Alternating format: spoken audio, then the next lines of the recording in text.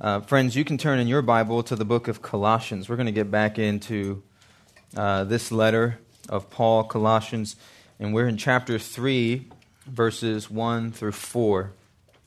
Colossians chapter 3, verses 1 to 4. And as I prepared for this morning, thought a lot about the concept of a new year. What would I want to share with you? And I think it's God's kindness that this text is before us. I think it's the very message we need to hear this morning. So Colossians 3, verses 1 to 4, that's where we'll be spending our time this morning. And the Word of God reads, "If then you have been raised with Christ, seek the things that are above, where Christ is, seated at the right hand of God. Set your minds on things that are above, not on things that are on the earth.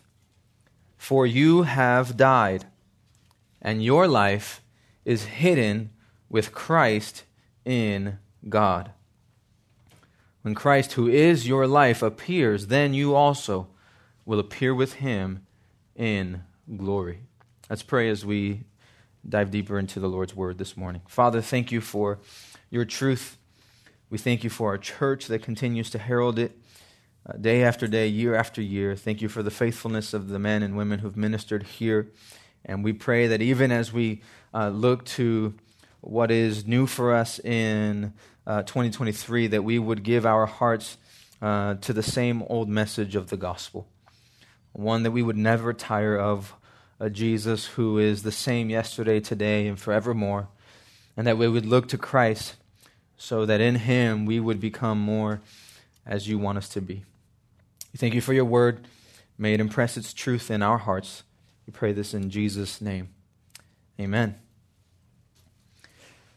Well, it is a new year, and you know what we do this time every year. We got to come up with some resolutions. What are we going to do? What are we going to change? What are we going to strive for? What are we going to go after? I don't know, maybe you spent some time already in a diary or with your family talking about what this new year would bring for you and what you would strive after. And the list tends to be pretty similar year after year for most people. Some of us want to lose weight. Some of us want to read more. Some of us want to sleep more. Some of us want to get better grades. We want to be more diligent in our studies. Some of us want to make new friends. Some of us maybe need to lose a few friends. Some of us want to be a more loving member of your own family. Some of you want to improve your attitude about life and about the way that you do things. Some of you are actually nearing that time of life where you're going to begin to take those next steps. And so maybe you're hoping to achieve getting your permit or your license.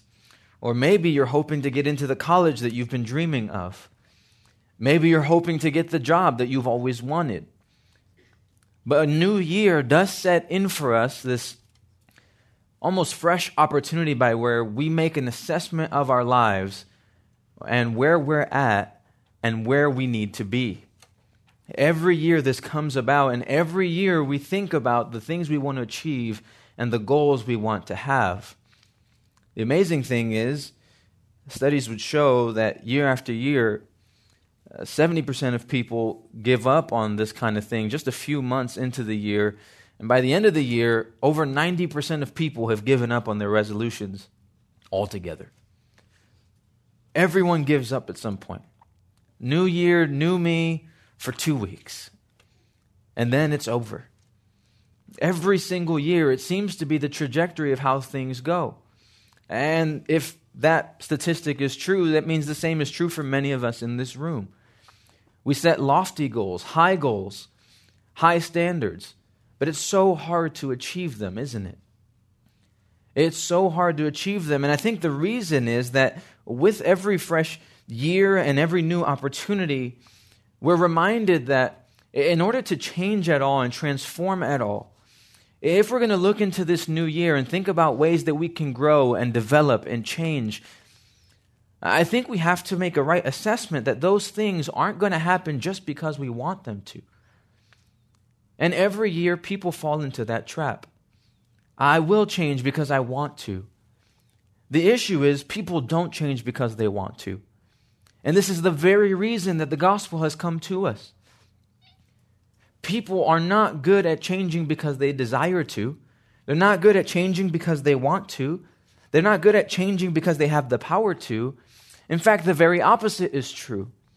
People only change because the power of God changes them.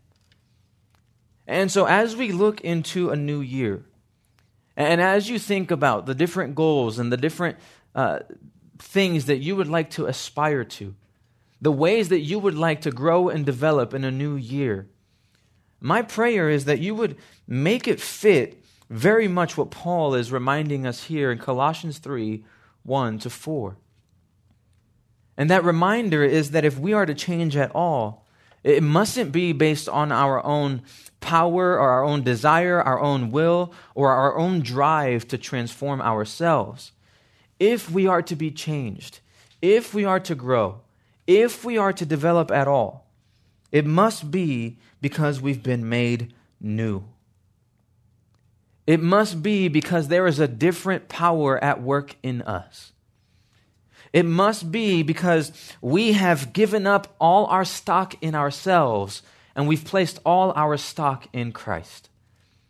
If something new is to come about in you, something new of value, something new of worth, something new that matters, it will only be because it's driven by the glory, the power, the supremacy of Jesus. There are many ways that you can think of developing and changing and growing this year, but all of them must center on the person and work of Christ. If you're going to alter anything about your life, make it something that matters. And make it something that depends on the work of God to bring that about in you. Those who are being transformed into the image of God. Those who are being transformed to be more like Him. Those who are being transformed to live a life that is pleasing unto Him. Those who are being transformed to live a life that honors the Lord. It's happening not simply because they want to. It's happening because God is at work in them. That's the message we have before us this morning. And that message, it sets its trajectory in this passage by three rhythms, three ways that we can expect new life to spring forth from broken vessels. It's first by having a seeking heart. Having a seeking heart. Second, it's having a set head. And third, it's having a steadfast hope. A seeking heart, a set head, and a steadfast hope. Firstly, we'll look at this through the lens of verse 1. And Paul, from the very beginning of this new trajectory in his letter, this new chapter, he begins with the reality that this new life that you seek to experience, the change that you so often seek to see in your life, it's all connected to who you are in Christ. It's not connected to your works. It's not connected simply to your desires. It's not connected simply to your willpower to change. It's connected to the person and work of Jesus. And so he begins, if then you have been raised with Christ, seek the things that are above, where Christ is seated at the right hand of God. If then, probably is better translated since, because. It's not supposed to be conditional. And in fact, it's the opposite. It's supposed to be secure. It's supposed to be sure.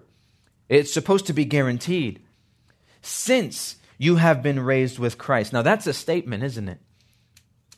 Since you have been raised with Christ. I mean, you look around the room right now and you might look tired, but you're not dead.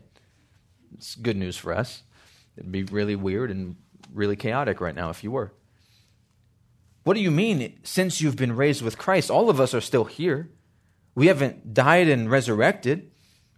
But Paul speaks about it in a way in which that's already true of you. And how is that so? How is it true of you that though you have not yet died, you are already raised with Christ? It's true because Christ has already risen.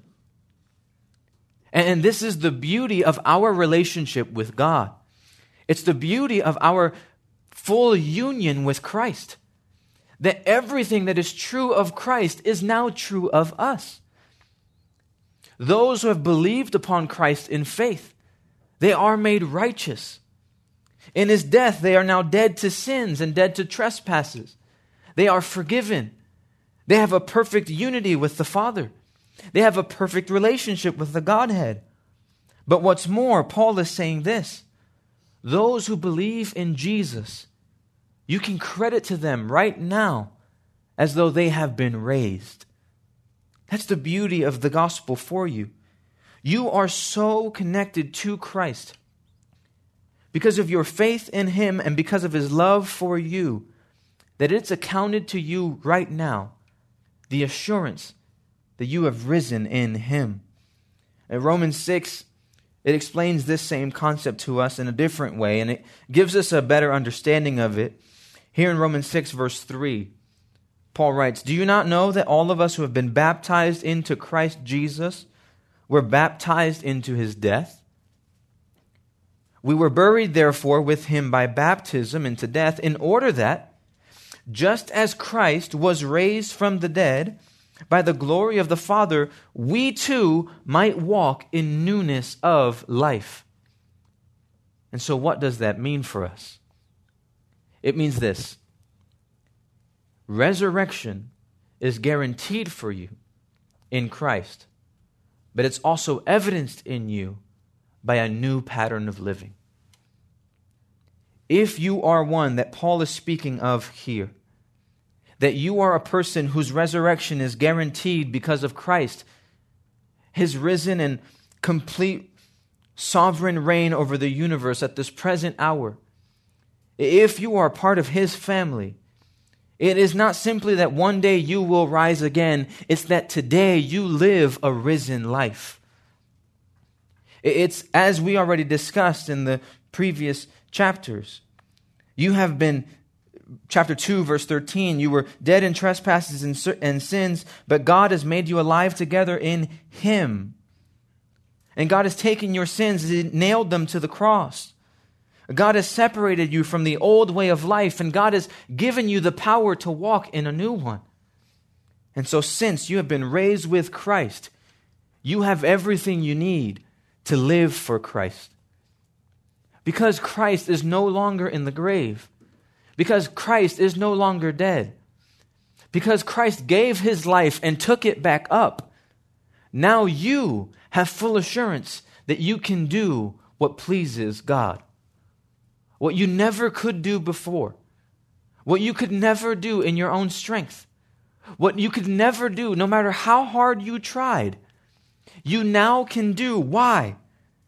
Because you are so tethered, so connected, so united with Christ that his resurrection power is yours. And it's evidenced in the fact that you live a new life. And what does that life look like? Well, one, it looks like you have a seeking heart. Seek the things that are above, where Christ is, seated at the right hand of God. And some have thought this to be, seeking the things that are above. I'm looking for those awesome blessings that will come from heaven one day, the super palace that I'm going to get, and all the food we could eat without ever gaining any weight, and all the fun times that we're going to have, and playing a full court basketball game with Jesus where none of us ever wins, but we're having a great time. That's not the point of looking to things that are above. In fact, he makes it so clear for us. Seek the things that are above. What things? Well, the things where Christ is. If you want to look for things that are above, think about where Jesus is, and all else will not matter. That's Paul's point. When you think of heaven, I wonder if you think of him. When you think of future glory, I wonder if you think of him. Or do you simply think of all the things that He wants to give you?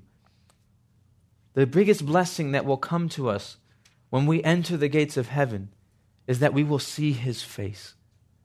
And so Paul's desire for you is that you would have a seeking heart, one that seeks the things that are above, where Christ is, seated at the right hand of God. It's a beautiful picture of just how worthy Jesus is. Jesus now seated at the right hand of God. It's a picture of the worth of His life, that He truly was perfect. And because of that perfection, the words in Philippians 2 are true. He has been given a name that is above every other name. And at the name of Jesus, everyone will bow. That's who He is. And so He's been made preeminent, just as Paul has said in Colossians chapter 1. He has primary place over all things.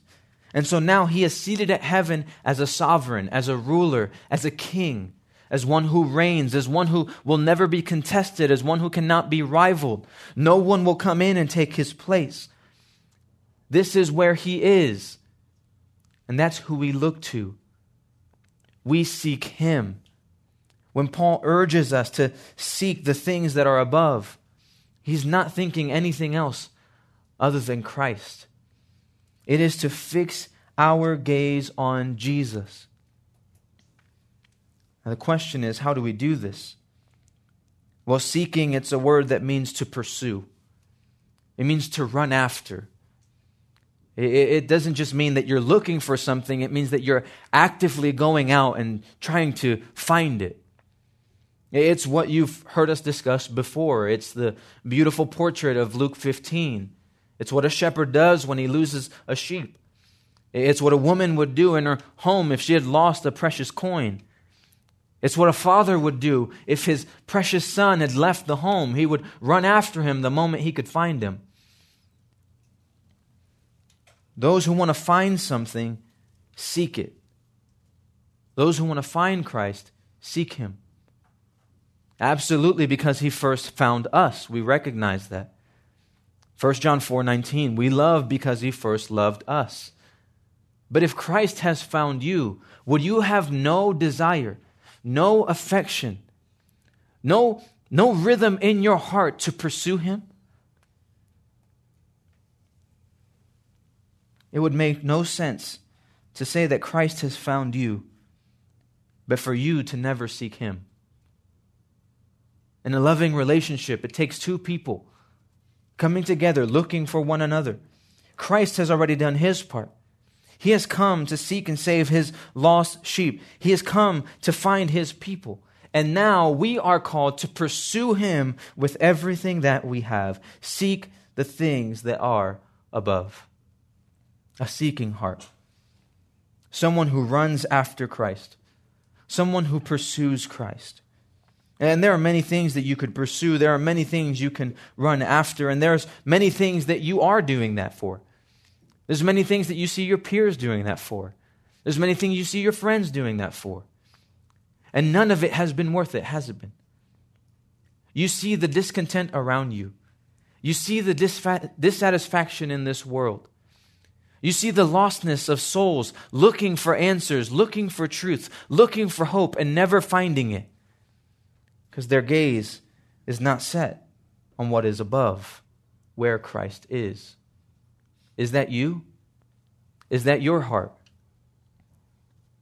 Paul would call you today, give yourself to a new way of life, one that's been granted to you by Christ Himself, by His grace and His mercy alone. One, because He, in His essence, is love. And when you believe upon Him, you will be given the ability to seek things above. You'll have a seeking heart, one that seeks Christ and one that seeks His glory.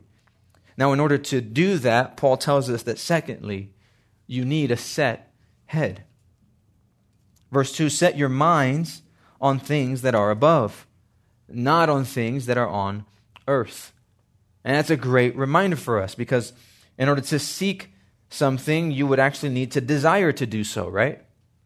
You won't run after something that you don't want. I married Danny because I was persistent, and she was beautiful and gorgeous and funny. She loved to serve Christ, and so I sought her. And the reason was because of all the things I said, and because my mind was set on it. I had no intention on giving up unless she told me that it was creepy and I should stop. And then I would have for a week. But the reason that I pursued my wife and I wanted to be in a relationship with her, I wanted to marry her, it's not just because, here's an option. No, it's because I wanted to. My mind was set for that action. My mind was set. My affections were set. And this is actually the message that Paul has for us. To set your mind, it's not simply talking about your brain. It's so much more than that. It's your whole being. It truly is your desires, your affections, the things that you love. Set your affections on things above. He repeats himself. Set your affections on things that are above, not on things that are on earth. It's interesting because when Peter is rebuked in the Gospels for telling Jesus, there's no way we're going to let all that you're saying happen to you, Jesus does tell him, get behind me, Satan, which we all remember. He also tells him, your mind is not set on God, but it is set on man. Isn't that fascinating?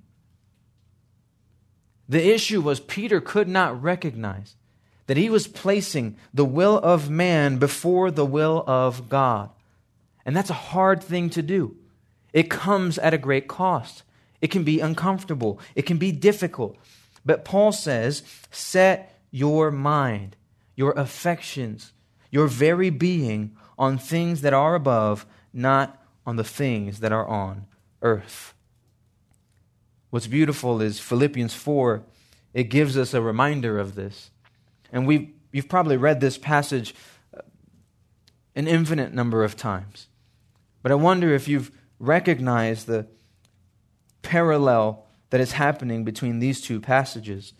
In Philippians 4:7, Paul writes, the peace of God which surpasses understanding will guard your hearts and your minds in Christ Jesus.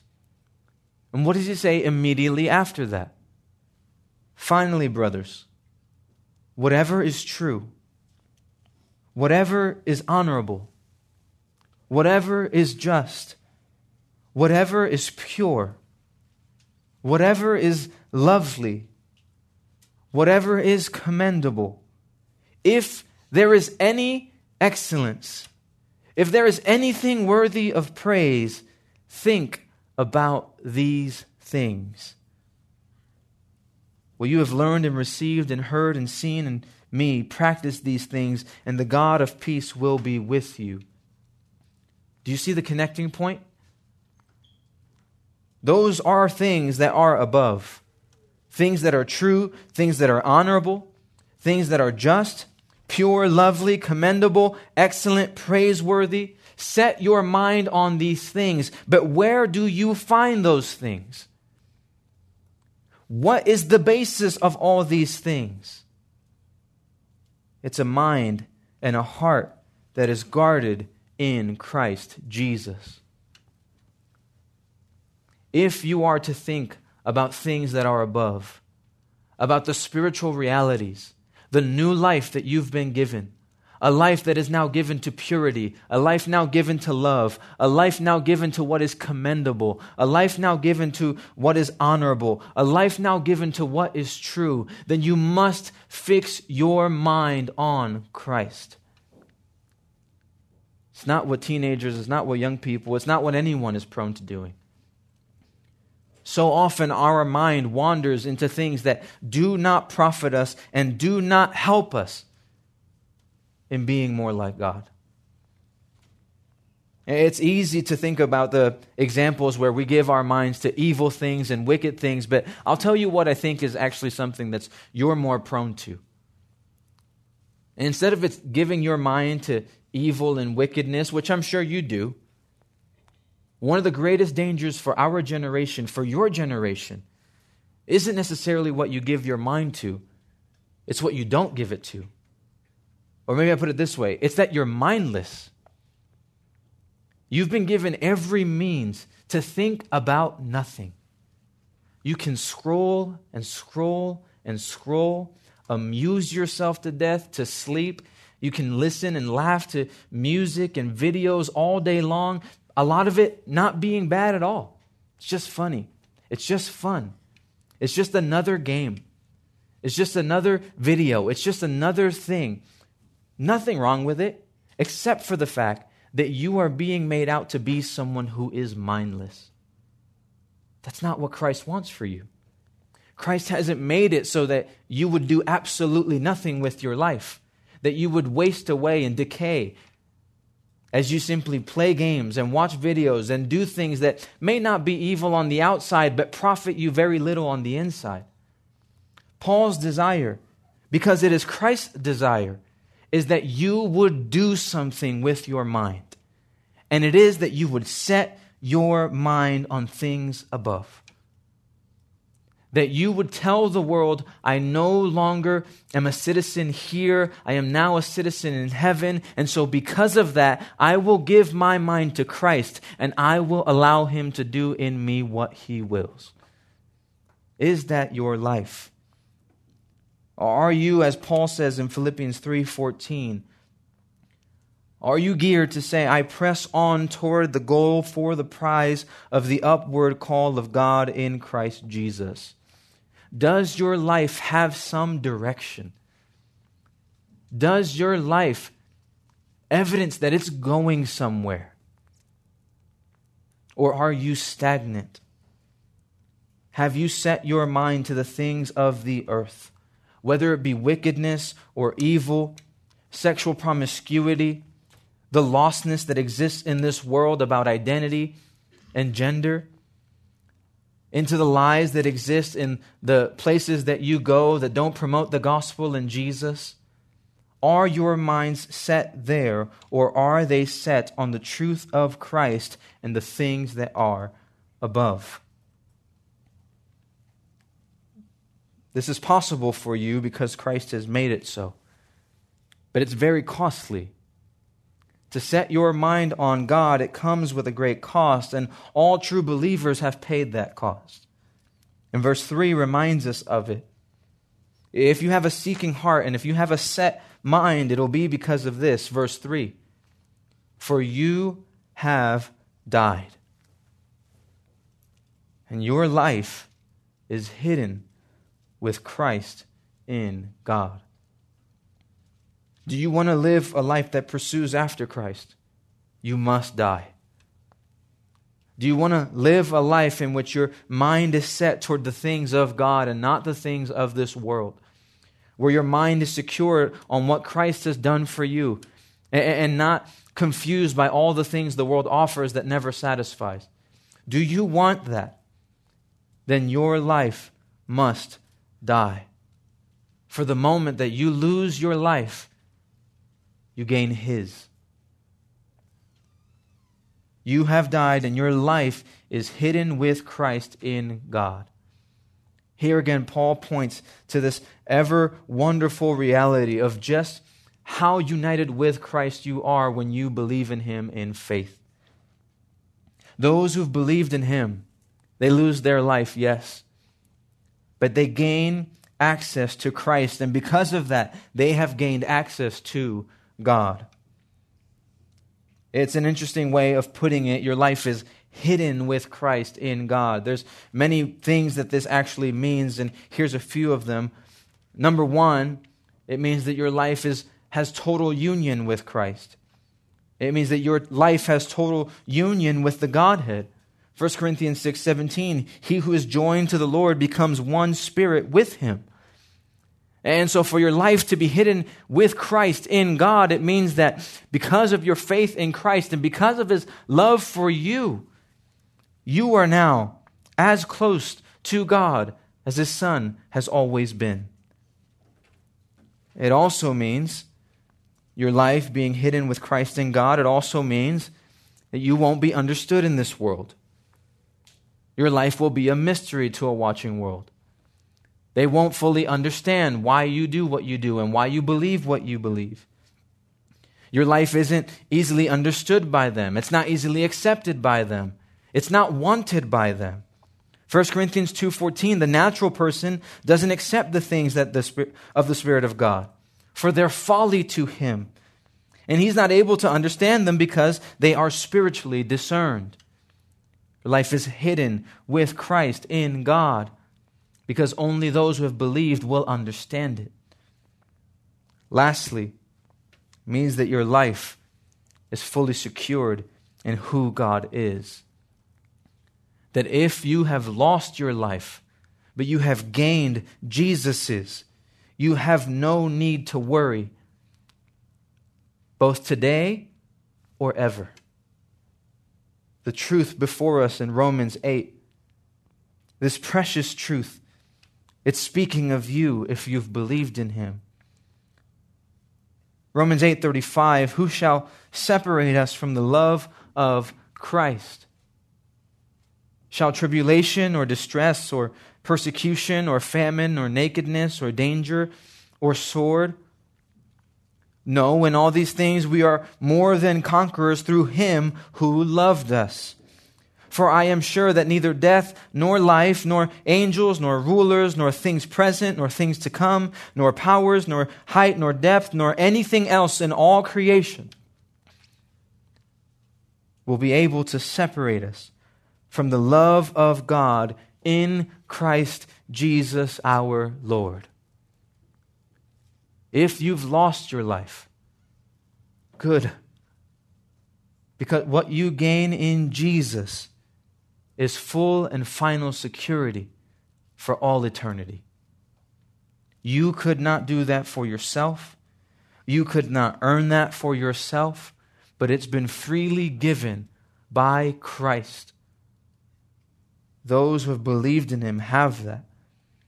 And those who have believed in him and have lost their life for the sake of being hidden with Christ in God, they are capable of living in the newness of life described here.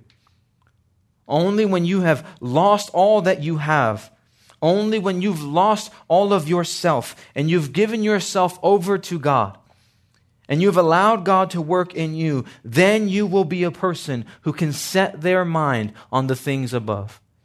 And then you'll be a person who seeks after that which God desires. Is that you today?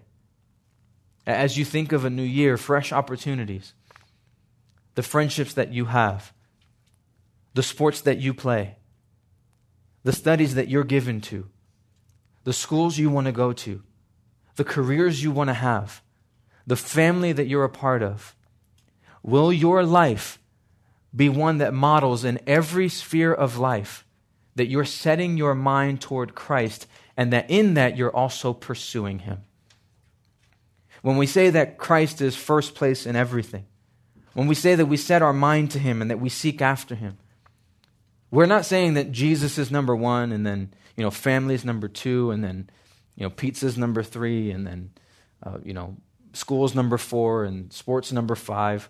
No, we're saying that in your family, Jesus is number one. And in your sports, Jesus is number one. And in your school, Jesus is number one. And in how you study, Jesus is number one. How you make friends and how you relate to other people, Jesus is number one. How you think about money and how you spend it, Jesus is number one. How you talk to people, how you talk about people, Jesus is number one. That's what it looks like to have a mind set on Christ and to be someone who pursues after him. You have a seeking heart, a set head, and all of this because of Jesus. Because your life is now his life. It's no longer you who lives, but he who lives in you. And someone who has these two things surely has the third thing that we see here in this passage. If you have a seeking heart and you have a set head, thirdly, you have a steadfast hope. You have a steadfast hope. Verse 4, when Christ, who is your life, appears, then you also will appear with him in glory. This is the beauty of the Christian life. It's holistic. It's all-encompassing. It knows no bounds. It's not something you wait for, and it's also not something that you do now and it pays no dividends later. It's not something that you work toward your whole life and then in the end there's nothing. No, absolutely not. Both are true. There's present realities for us, present blessings for us, that we get to set our minds on the things above, seek the things that are above, and in that find God's blessing, but also the blessing that those who persevere, those committed to that life, those who commit to living in this way, they have full assurance that when Christ, who is our life, appears, we also will appear with him. In other words, those to whom God has promised life, they will get life. Those to whom God has promised to rescue, they will be rescued. Those to whom God has promised glory, they will get glory. Because Christ is coming again, isn't he? Christ came once to deal with sin and to atone for our sin and to forgive us. But he's coming again. And at his second coming, all those who've believed in him, they will not sin anymore. They will not struggle anymore. They won't have to set their mind or seek anymore because he will be with them and they will be with him. In the end, we have a steadfast hope. And our anchor in that hope is in the reality that everything that Christ has promised so far, he's done good on. And so when Christ says that he's coming for us again, and that he's going to take us into glory with him, and that fully and finally we will be with him forever, no longer struggling, no longer sinning, no longer in sorrow, but only in joy, we can believe God because God is always believable by his word. The question is Christ your life? This isn't true if you've got one foot into the whole Jesus thing and one foot out. This isn't true because you sit here on a Sunday. This isn't true because you grew up in a Christian family. This isn't true because you might have some Christian friends. This isn't true because you've got a Bible reading plan. Happy for that. Those are all really good things. This is only true if you have given up on yourself and you've fully given in to God. That's the question for you. And in a new season, a new start, a new opportunity, as we look to a new year, there's no better message that I could think of sharing with you. And by God's sovereignty and providence that is before us today in Colossians 3, 1-4, than to ask you, is your life his life? Are you still seated on the throne of your life, or have you finally given that over to Jesus? Have you done that yet? And trust me, I get it. You're not going to be perfect in that. In fact, we can look to a guy who was in your shoes many, many years ago. His name was Jonathan Edwards. When he was 18, he was called to be a pastor at a church. And on his way there, shortly before the new year, he desired to make for himself a set of resolutions. And so, it makes sense. New Year's resolutions for a Puritan guy, it's all coming together. And the reason he did so is he wanted to set a trajectory for himself in life and in ministry. He does so somewhere around November, December. He writes out 70 things that he wants to commit to as a Christian and as a new pastor of this church. By January 2nd, he's writing in his diary about how much he's failed to keep his resolutions. But do you know what he says in the end of it? He says, the reason is I continue to depend on myself and not the grace of God. I ask you now, does your life depend upon him? Are you given to change and transformation not based on your desire to change and not based on your power to change, but on his? Is the grace that saved you going to be the same grace you're going to depend on to change this year, to become more like Jesus, because that's the only hope you have. That's the only hope any of us has. And that's the message that Paul has here before us. That if you've been made new by Christ, allow Christ to continue to make you new day after day. The struggles will come. The shortfalls will come. You're going to stumble along the way. You're going to sin along the way. But all the while, you know that His grace that took you from death and now has given you new life will sustain you, and it will encourage you to continue to pursue after Him. Is that your life? Have you given up stock in yourself? And have you given yourself to Jesus? And if you have, I pray that this new year would be met by a continued zeal, continued passion for Christ. I pray also that it would be met with a passion for telling others of the new life that you have found.